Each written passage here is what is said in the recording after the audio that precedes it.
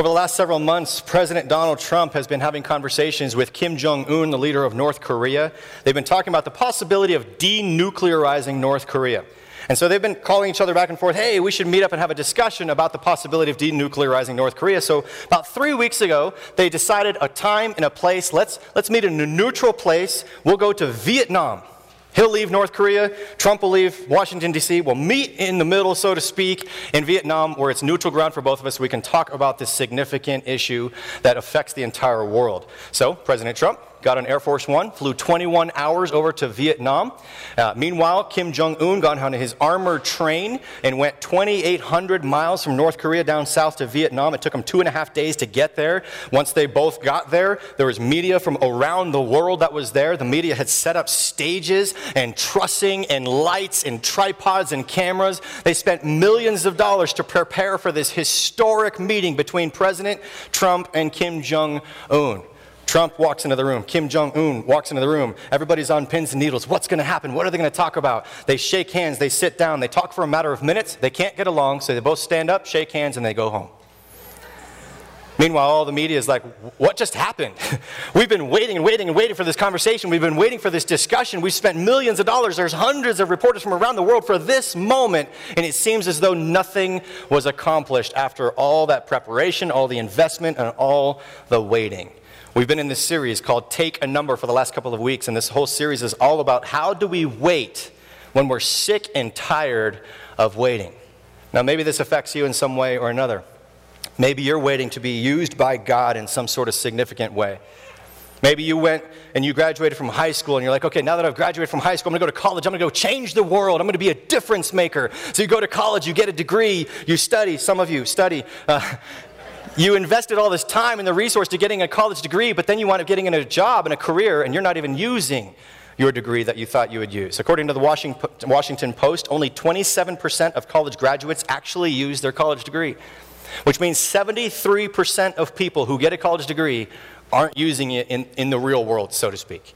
That's a lot of people who thought they were going to be used by God in some sort of way. Maybe it's not education for you. Maybe you're like, I have these strengths that I believe God has given to me. I want to change the world. I want to make a legacy. I want to make this world better because I've been a part of it. So I want to do everything I can with the strengths God's given me, but you're waiting. And you're like, well, put me in, coach. I'm ready, God. But I feel like I'm not using my strengths. I'm not using the talents God's given to me. Why am I waiting? Why can't I use these things that God has entrusted to me? Maybe it's your passions. Maybe things that you love to do. And you're like, I would love to serve in this way. I'd love to give in this way. I'd love to do whatever it is that you have a passion for, but you feel like you're stuck. You feel like there's nowhere for you to serve, nothing for you to do. Maybe it's your education, your strengths, your abilities, your talents, whatever it may be. Oftentimes we feel like we get stuck and we're just waiting and waiting and waiting and waiting. Now, how do we honor God during the wait? I don't know what you're waiting for. I don't know if you're waiting for success. I don't know if you're waiting for something to change in your life. I don't know if you're waiting to be used by God. All I can do is encourage you with this. Your wait might lead to great. If you're taking notes this morning, you can write that down in your program. Your wait might lead to great. Perhaps God is preparing you while you're waiting.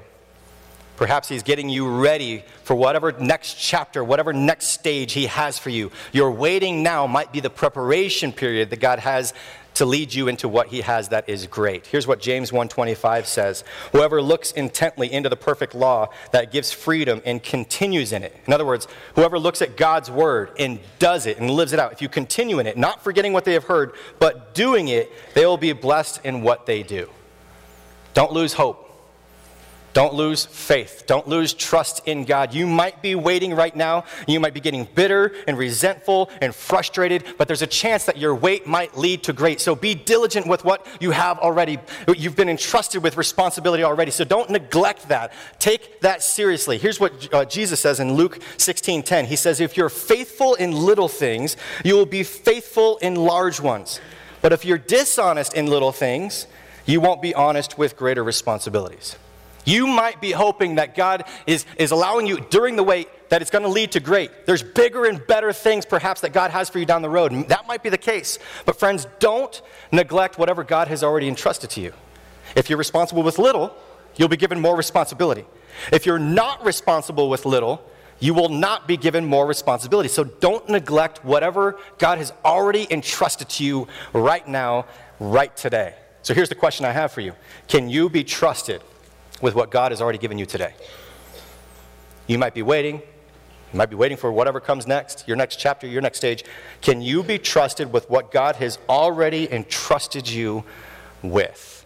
There's a story in the Bible about a guy named Joseph. This story is found in the book of Genesis. If you have your Bibles, I would encourage you to pull out your Bible, pull out your YouVersion app. You can follow along. You can follow along on the screens as well. Genesis chapter 37, that's where we have Joseph, this guy who's introduced to us. Starting in verse 2. Genesis 37, verse 2. This is the account of Jacob's family line. Joseph, a young man of 17, was tending the flocks with his brothers. Now, if you dig into the story a little bit more, you find out that Joseph has 11 brothers. He's one of 12 different brothers. He's one of the youngest brothers. Theologians also believe that he probably has about 2 sisters as well, so there's about 14 people in this family. He probably needs, like, those Sprinter Mercedes vans to get around because they got so many people in this family. So they got 14 brothers and sisters. Joseph's one of the younger ones. Here we find out in verse 3 a little bit more about the family dynamic. It says, now Israel loved Joseph. Now Israel is Joseph's dad. It's not the land of Israel, it's his father's name. So dad loved Joseph more than any of the other sons because he had been born to him in an old age, and he made an ornate robe for Joseph.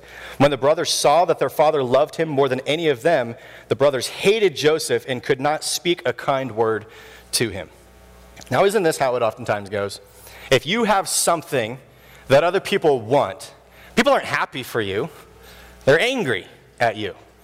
They're jealous. They're envious. They covet. They desire to have what you have. But remember, God even told the Israelites, it was one of the top 10 commandments he gave them, Exodus chapter 20, verse 17. This is what God told the people. He said, you shall not covet your neighbor's house. You shall not covet your neighbor's wife or his male or female servant or his ox or his donkey or anything else that belongs to your neighbor. We shouldn't be jealous of other people. We should be grateful for other people. If they have something that we don't, we shouldn't be envious or jealous or covet what they have. We should be excited with them that they have whatever that they have. Just yesterday, my wife and kids and I, we went out with some friends and we went ATVing. I don't know if that's a word. Is that a verb, ATVing?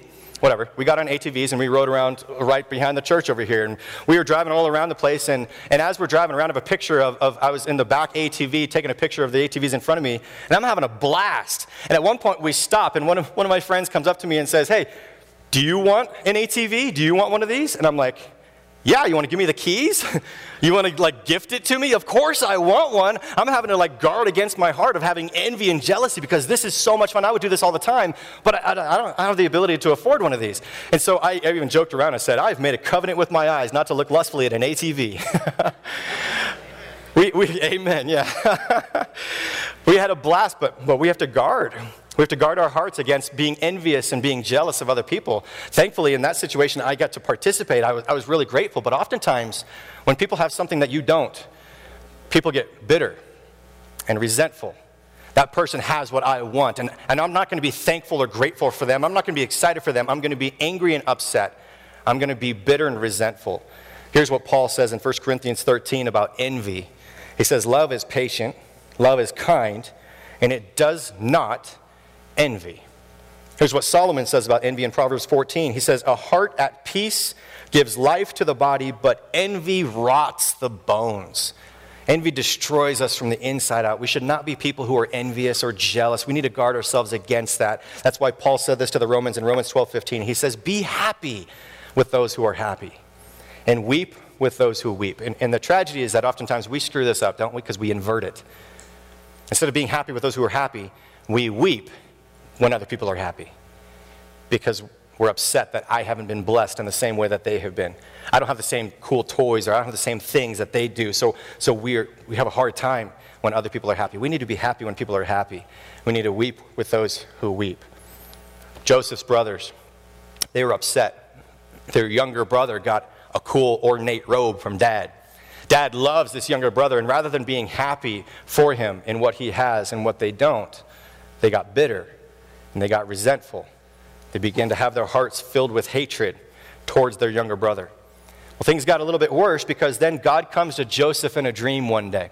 And in this dream, God speaks to Joseph, and then Joseph, when he wakes up from the dream, he goes to his brothers, and he shares the dream with them. We continue on in our story, Genesis 37, verse 6. Joseph says this about his dream. He says, listen to this dream. He's talking to his brothers. Listen to this dream, he says. We were out in a field, and he's talking about we, like us brothers. We were out in the field tying up bundles of grain. Suddenly my bundle stood up, and all of your bundles gathered around and bowed down low before mine. Verse 8, his brothers responded, so you think you're going to be our king, do you? You think you're going to reign over us? And at that point, they hated him all the more because of his dreams and the way he talked about them. Now here's what's interesting. His brothers already were jealous. They were already envious. They were already coveting what he had. But this just added fuel to the fire. But the interesting thing is, what the brothers were upset at was not Joseph. The brothers got upset at what God said to Joseph. They were upset at what God said. They weren't mad at Joseph. They were upset at the messenger, but they were really upset at God's dream and God's vision for Joseph, which is interesting because I feel like I can empathize with that. Because there's sometimes people, even within the context of this congregation, there's people that have written me hate mail before. Hey, dear Pastor Matt, move back to California. And they drop that in the collection basket. Instead of putting a prayer request, praying for somebody else, they try to throw hate my direction. And 9 times out of 10, sometimes it's like, we don't like your shoes or whatever. But 9 times out of 10, now you're all wondering, do I like his shoes? 9 times out of 10, the time that I get hate from people, it's not about anything about me. They don't like what I said about God's word. They don't like the scripture. It's not that they don't like me. They don't like the conviction that they're feeling knowing that they're not honoring God's word. Let me tell you this. If you are a Christian in your family and people don't like you because you're a Christian, so be it. If you're a Christian in your workplace and people don't like you because of the ethics and the standards and the morals that you have, so be it. Don't be discouraged by that, because haters are going to hate, and people are going to do everything they can to take you out and take you down, and if you are standing for God, that's all that God could ask for you. We live for the audience of one, not to please people. Galatians 1:10 says this. Paul says this to the Galatians. He says, am I trying to win the approval of human beings or of God? Who am I living for? Am I trying to please people? If I were trying to please people, I would not be a servant of Christ. You and I, we are not called to be people pleasers. We are called to live for the audience of one, and the audience of one is God. So be unashamed. If people don't like you because of God in you, that's okay, because we're not called to impress them. We're called to honor and live our lives for the audience of one. So Joseph, his brothers don't like him, and they're now really mad because Joseph shared with them what God told him. So now they're fueled up even more. Now they're really upset. They're angry at their younger brother Joseph. So now the other brothers are conspiring. They're like, you know what? Let's create a plot to murder our younger brother. Let's just kill him off. We hate him that much. Let's kill him. We continue on in verse 20. The brothers say, come now, let's kill him and throw him into one of those cisterns. A cistern is like a water barrel. Let's throw him into a water barrel and say that a ferocious animal came and devoured him, and then we'll see what comes of his dreams. Now, I read this story, and this story is thousands of years old. And I read this story, and when I read this, honestly, it's something that I can glaze through and I can read through really quickly. And this particular story hasn't rattled me emotionally up until about 2 or 3 months ago, when I saw a news article about a man in Colorado who murdered his young bride and his 2 daughters. And the story is strikingly similar. He kills his wife, he kills his 2 daughters, and then he takes their bodies and he puts them in oil barrels, oil containers. And then he goes on live news. Perhaps you saw this in the news. He goes on live news making up a story about what happened maybe to his wife and his kids, and he's pleading, please come home. Maybe you've been kidnapped. Please come back, knowing full well he was the one that put their bodies in the barrels. What kind of sick, twisted individual does something like that? That guy's going to get prison for the rest of his life. Here, Joseph and his brothers are conspiring. Hey, you know what? Let's kill our brother. Let's put him in a barrel. Let's make up a story about what happened to him. What kind of sick, twisted family member does something like that? One of the 12 takes a stand. His name's Reuben, one of the older brothers. Here's what Reuben says in verse 21. When Reuben heard this, he tried to rescue Joseph from the hands of his brothers. He said, let's not take his life. Let's not shed any blood. Throw him into the cistern here in the wilderness, but don't lay a hand on him. And Reuben said this to rescue Joseph from his brothers and take him back to his father. Only one guy took a stand for what was right. Perhaps you're the only one maybe in your family that's willing to do what's right. Even if you stand alone, friends, keep standing. Maybe you're the only one in your company that's willing to do what's right. If you're the only one standing, keep standing. Maybe you're the only one in your school that's willing to take a stand for what is right. Even if you're the only one, continue to stand. Here's what Susie Kasem says. She says, stand up for what you believe in, even if you stand alone. We need more people in this world, in our society, in our country, to take a stand, even if they're the only one standing. So Reuben, one of the older brothers, he takes a stand. He takes a stand up and he says, let's not kill our brother. Let's just put him in the barrel. And then when my brothers get distracted, maybe then I'll take him out of the barrel and I'll save his life at another point. So he convinces his brothers. Verse 23, when Joseph came to his brothers, they stripped him of his robe and the ornate robe that he was wearing. They took him and threw him into the cistern. The cistern was empty. There was no water in it. Now Reuben had plans to rescue his younger brother, but Joseph didn't know that. All Joseph knows is that his brothers, who are supposed to be a band of brothers, people who have his back, we are family. Not only did they reject him, not only did they hurt him, but they're attempting to murder him. That's what Joseph is thinking. He's probably in this barrel thinking, God, is this really what you had for my life? Because you gave me this whole dream that my brothers are going to bow down before me. I assume that maybe that's like a position of authority or something. I don't know if I'm going to be a king. I don't know what you have for my life. I'm willing to wait for that. But really, I'm in a barrel about to die? Is this what you had for me, God? Meanwhile, while he's in the barrel wondering what comes next for him, his brothers kick back and they start to have dinner with each other. I mean, there's no remorse. They're eating while they're potentially killing their brother.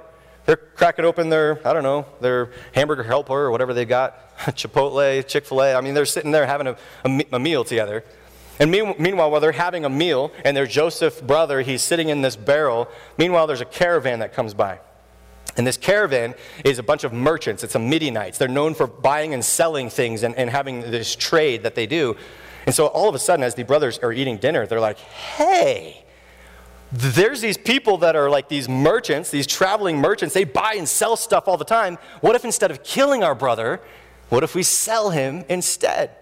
So they flag down the merchants and they're like, hey, we got this naked guy in this barrel. Do you want to buy him? And apparently the merchants wanted to buy this naked and afraid man. And so they're like, yeah, we'll buy him. We'll give you 20 shekels. And the brothers said, deal. Sold their brother for 20 shekels. Do you know what 20 shekels equates to in our money today? $5.52. They sold their brother for less than it cost to buy a caramel macchiato at Starbucks. What kind of sick, twisted people are in his family? They sell him off. And as they go off, the Midianites take this naked and afraid Joseph. They start taking their caravan. They go towards Egypt. Once they get to Egypt, they're like, what do we do with this naked guy? Like, what should we do with him? So they decided, let's sell him again. So they sold him to Pharaoh's palace. There's a guy named Potiphar who works in Pharaoh's palace. And they said, we're going to sell you again. And so they sell him again. He's been bought and sold twice now. Now again, when we go through the story, it's thousands of years old. Perhaps we're like, well, it doesn't really apply to modern day. You know, people don't buy and sell people anymore like they did. Here's what's crazy. Yeah, they do. Hundreds of thousands of people are bought and sold from the United States every single year. Hundreds of thousands. That means every day, thousands of people are being purchased like property. They're being bought and sold and traded like they're a commodity of some sort. And this happens underneath our noses. We don't oftentimes hear about it because it doesn't oftentimes make the news. But there is a human trafficking industry where hundreds of thousands of people are being bought and sold and traded from our borders within this country. This is not something that just happened thousands of years ago. It happens today. And the human trafficking industry is fueled by the sex slavery industry. The sex slavery industry is fueled by the pornography industry. The pornography industry is fueled by the demand for pornography. I talked about this a couple weeks ago when we were launching my challenge, my 31-day challenge. There's a few of these books left in the bookstore if you're interested in ridding yourself of porn, because people oftentimes say, oh, my habit doesn't hurt anybody. Wrong. It does hurt people, because an addiction to porn is fueling the demand for pornography. Pornography is fueling the sex slavery industry. Sex slavery industry is fueling the human trafficking industry. And hundreds of thousands of people bought and sold like they are property. People are not property. Stop fueling this sickening industry.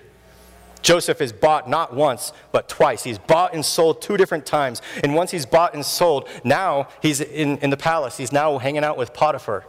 But Potiphar sees potential in Joseph. Potiphar's like, I bought you as my slave. I could put you to work. And so he starts working. And even though this isn't his dream, he does his best anyways, hoping that maybe God has something better for him. Joseph, even in this waiting phase, is thinking, maybe if I do a good job here, God will give me more opportunities there. So he does the best he possibly can. Potiphar recognizes this. He said, hey, man, you're doing a great job. I really appreciate you. I value you. Well, meanwhile, so does Potiphar's wife. Potiphar's wife starts to recognize Joseph. And one day, Potiphar's wife comes up to Joseph and she's like, hey, how you doing?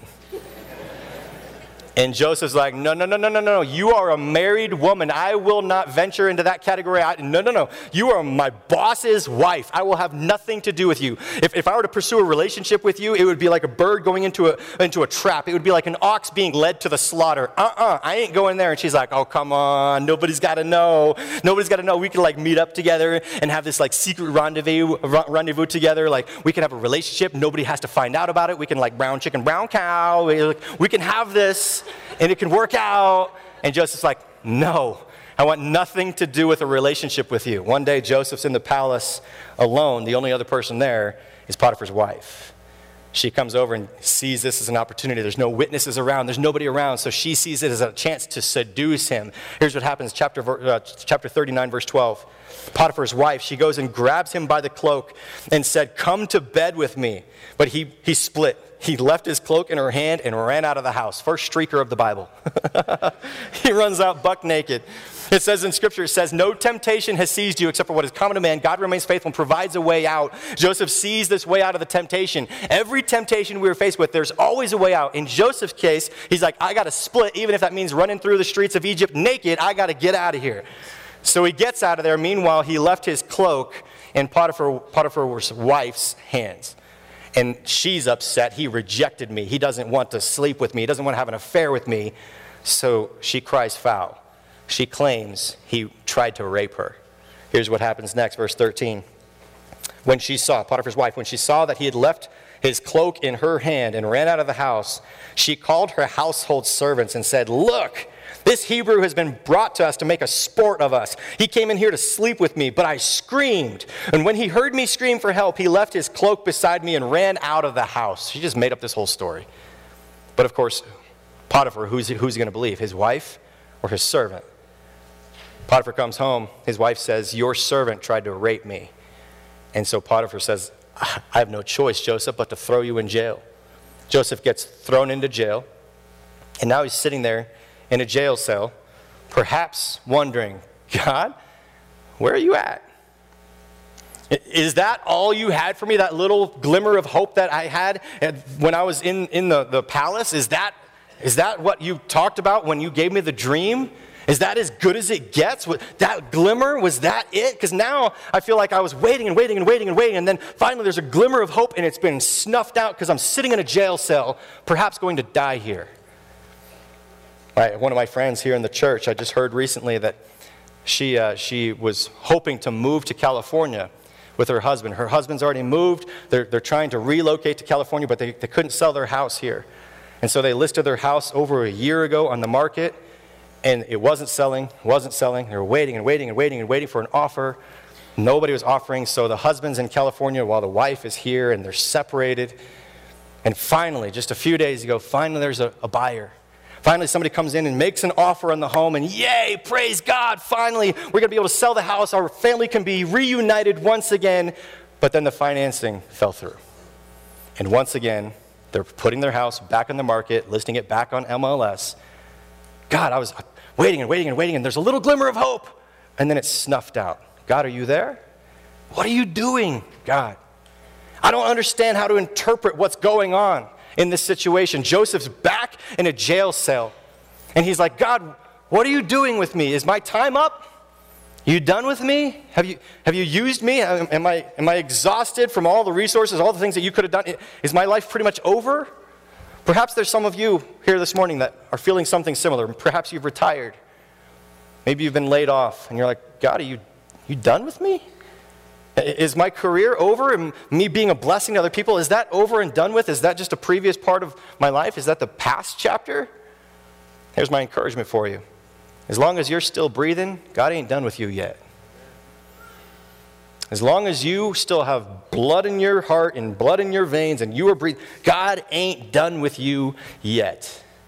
Joseph's sitting in this jail cell, wondering, God, what do you got in store for me? I've been waiting and waiting and waiting. A glimmer of hope, and now I'm back in a jail cell.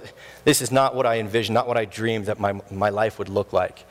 While he's sitting in a jail cell, the Bible talks about how two more guys get thrown into the same jail cell. A cupbearer and a baker. Now, a cupbearer, he's the guy that he brings a cup to the Pharaoh. He brings a cup to the king. And his job is to take a sip of the wine or the juice or the water or whatever, sip it before he gives it to the king, because if somebody's poisoned it, he would go down before the king goes down. So the cupbearer bears the cup to the king. That's his job. Well, he gets thrown into jail. The baker gets thrown into jail as well. Both of these guys, they spend the night in jail. They wake up the next morning after their first night in jail. They wake up and they're like, Joseph, I don't know what happened last night, but we had some cray-cray dreams last night. Because I don't know if we drank something funny. I don't know if we had some like weird green chili or what, but we had some weird dreams last night. Joseph, can you interpret our dreams? And Joseph's like, actually, yeah, I have the ability. God's given me the ability to interpret dreams. And so he says, cupbearer, what was your dream? So the cupbearer tells him his dream. He says, cupbearer, Joseph tells him, he said, I got good news for you. Your dream, what it means, the interpretation of it is that in 3 days, you're going to get out of jail. You're going to be restored to your position, cupbearer. You're going to be back with Pharaoh. You're going to be back with the king, and you're going to be given the cup back to him. And so Joseph says, please, oh please, when you're right there next to the king, when you have his ear, please tell the king, I've been wrongly imprisoned. Remember me when you're back by the king's side in 3 days. Will you please remember me? And the cupbearer's like, dude, I got you, man. If everything you're saying is true, and if 3 days from now I'm standing next to the king, I will tell him, you've been wrongly imprisoned. I will remember you. I got you. Don't worry about it. So Joseph's like encouraged, okay, all right, cool. He's going to be with the king 3 days from now. His authority, he has the power to get me out of jail. Meanwhile, the baker hears this, and he's like, well, that's cool. That's a good interpretation of the dream. What about my dream? So he tells Joseph his dream. And Joseph says, well, bad news. I got a bad interpretation for you. You're going to die in 3 days. So the baker's like, well, that wasn't the news that I was hoping for. Sure enough, 3 days later, the baker dies. But the cupbearer gets restored to his position. And he's right next to the king, giving the cup back to the king. But he forgets all about Joseph. And now Joseph, back to the waiting game. Waiting. And for years, he continues to wait, feeling as though everybody's forgotten me. Everybody's rejected me. Everybody's abandoned me. I don't know what you're doing, God. I don't get it. Until one day, Pharaoh has a dream. In fact, he has 2 dreams in the same night. And as he has these 2 dreams, he wakes up the next morning and he gathers all his assistants and all his deputies, his management, all the people, the cupbearers there. And he says, guys, I had some crazy dreams last night. Do any of you know how to interpret dreams? Do any of you know how to tell me what these dreams mean? In fact, do you know anybody that does know how to interpret dreams? At which point the cupbearer was like, wait a minute. Yeah. I know a guy. I was in a jail cell. This dude named Joseph, he interprets dreams. I know somebody that can do that. So Pharaoh says, go get him, see if he's still alive. Cupbearer goes to jail, pulls him out. Joseph's still alive. He says, Pharaoh wants to meet you. He has some crazy dreams. He wants you to interpret them. So he gives him some fresh clothes, gives him a fresh shave. He shows up. Joseph, face to face with Pharaoh. Pharaoh says, here's my dreams. Can you interpret them? So Joseph says, yeah, here's the interpretation of your dreams. For the next 7 years, Pharaoh, the interpretation is that you're going to have plenty. All of Egypt's going to have plenty. You're going to have a surplus of rain and grain and food. There's going to be so much stuff. You're going to have way more than what you need. But that's good because in the 7 years after that, you're going to have a famine or you're going to not have any food. So in the 7 years to come, you need to save, you need to stockpile, because all the land around here, all the people in Egypt, all the countries around here aren't going to know that the famine's coming. So you, Pharaoh, you need to stockpile all this food. At which point Pharaoh says, you know what, Joseph? I like you. I like the way you work. I like how you're trying to help me in my leadership in Egypt. So tell you what, Joseph, I'm going to make you my right-hand man. You're my number 2. You're second in charge of all of Egypt. All of a sudden, he goes from a jail cell to authority, second in charge in all of Egypt. Meanwhile, as number 2 in charge, Joseph starts stockpiling food. He knows that he's got 7 years to fill the silos of grain. And then sure enough, 7 years after that, there's a 7-year drought. And as the drought kicks in, all the people throughout Egypt, they're like, we have no food. What are we going to do? Word gets out. The palace where Pharaoh is, they have a stockpile of food. So everybody throughout Egypt starts coming to the palace. Will you sell us your food? We'll sell you anything. We'll sell you family members. We'll sell you body parts. We'll sell you whatever you want because we're dying from no food. Meanwhile, word gets out to all the other neighboring countries as well, including the country where Joseph, where he came from, where his brothers still live, in the land of Canaan. His brothers hear this rumor. Egypt, Pharaoh's got food. We're starving to death. And so the other brothers, they decided to come and beg for food. We will pay for your food. We will buy food. They go to the palace. They knock on the door. The door opens up. Guess who's on the other side of the door? Joseph. They don't recognize he's their brother. They probably didn't anticipate finding Joseph in the palace. So in that moment, the brothers all bowed down before Joseph. And they said, please sell us some food. Please provide for us some food. At which point, it occurs to Joseph. In this moment, he is now living his dream. His brothers are bowed down before him. This is exactly what God said in the dream. And all this comes full circle in this moment. Now they're coming and they're begging for food. They're bowing down before him. They don't even recognize him. What would you do if this was you? What would you do to your brothers? Would you have them killed and executed because of how they treated you? Would you say, away from me, guys, because you tried to wrong me, you tried to mess with me, and so I'm going to let you go back home and you're going to starve to death and you're going to feel the pain that you have caused to me. What would you do in this circumstance if that was you? Would you bless them? Would you get revenge? Because revenge is best served cold. What would you do? Joseph reveals to his brothers who he is. He says, hey, guys, do you know who I am? I'm sure they're bowing down, they're looking up. Like, no, who are you? I'm the guy you put in the barrel to leave for dead. I'm the guy that you sold for $5.52. I'm the guy that you caused damage to. I got sold multiple times. I've been in prison because of false accusations that were led to because of what you did to me. I am your brother, Joseph. That's who I am. At which point all the brothers were immediately struck with fear. What's he going to do to us? What's he going to say? What comes next? Is he going to kill us? Is he going to have us executed? What's going to happen next because of how we treated him? I don't know what you would do. Honestly, I don't know what I would do. But all we know is what Joseph did. Here's what he tells his brothers who are bowed down before him. Genesis chapter 50, verse 19. Joseph says this to his brothers. He says, don't be afraid. He says, don't be afraid. Am I in the place of God? Verse 20, one of the most significant verses in the entire Old Testament. He said, you intended to harm me, but God intended it for good. You intended it to hurt me, to kill me, to sell me, to trade me. But God intended it for good, to accomplish what is now being done, the saving of many lives. So then, don't be afraid. I will provide for you and for your children. Holy cow. Is that the grace that you would have shown in that situation? Is that what you would have said? Hey, you know what? I know what you did. You tried to hurt me, tried to harm me, tried to kill me. But hey, you know what? I got you. Not only will I take care of you, but I'll take care of your kids as well. That's incredibly gracious. And perhaps not how everybody in this room would react in that scenario. So how does somebody like Joseph make that decision to be gracious in that moment? Here's how. I don't know what you're waiting on in life. I don't know what scenario. I don't know what trial. I don't know what you're going through. But I do know this. You have two options. While you're waiting for whatever comes next, you can become bitter or you can become better. You pick. During this season, you can become bitter, angry, resentful, filled with hate, or you can become better. Here's what Jesus says in Luke 6:45. He says, a good man brings good things out of the good stored up in his heart.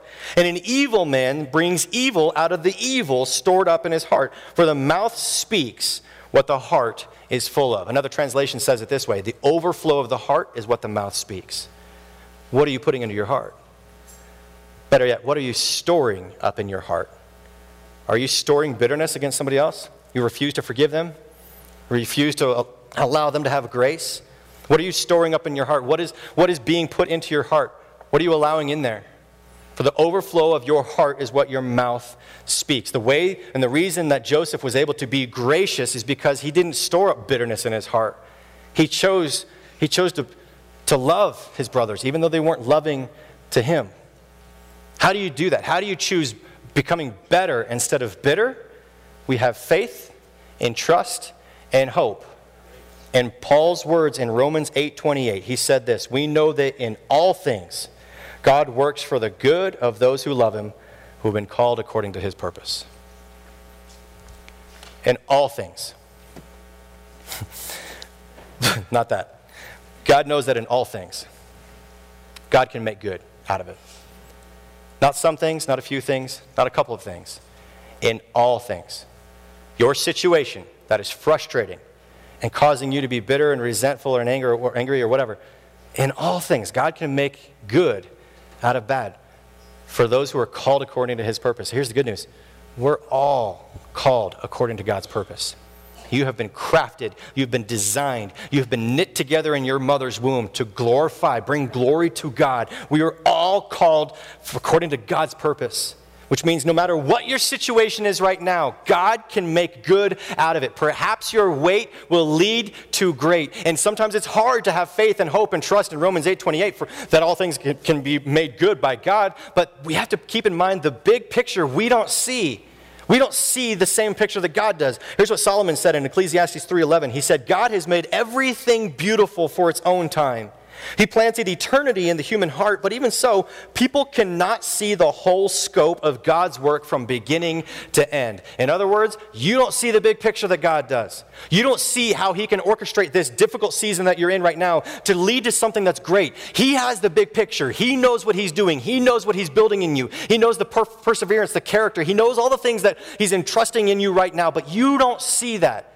So we have to have hope and faith and trust in God that even though your scenario that you're living in right now, even though it may not be you living the dream, it can be down the road. So don't lose hope. Don't lose sight of the fact that God has not abandoned you, hasn't left you. He cares for you. He loves you. And let me encourage you with our theme verse as we leave here this morning. Galatians 6:9 says this: let us not become weary in doing good, for at the proper time we will reap a harvest if we do not give up. Friends, don't lose hope. Don't lose faith. Don't lose trust in God, because your wait might lead to great. Do not give up. At the proper time, you'll reap a harvest.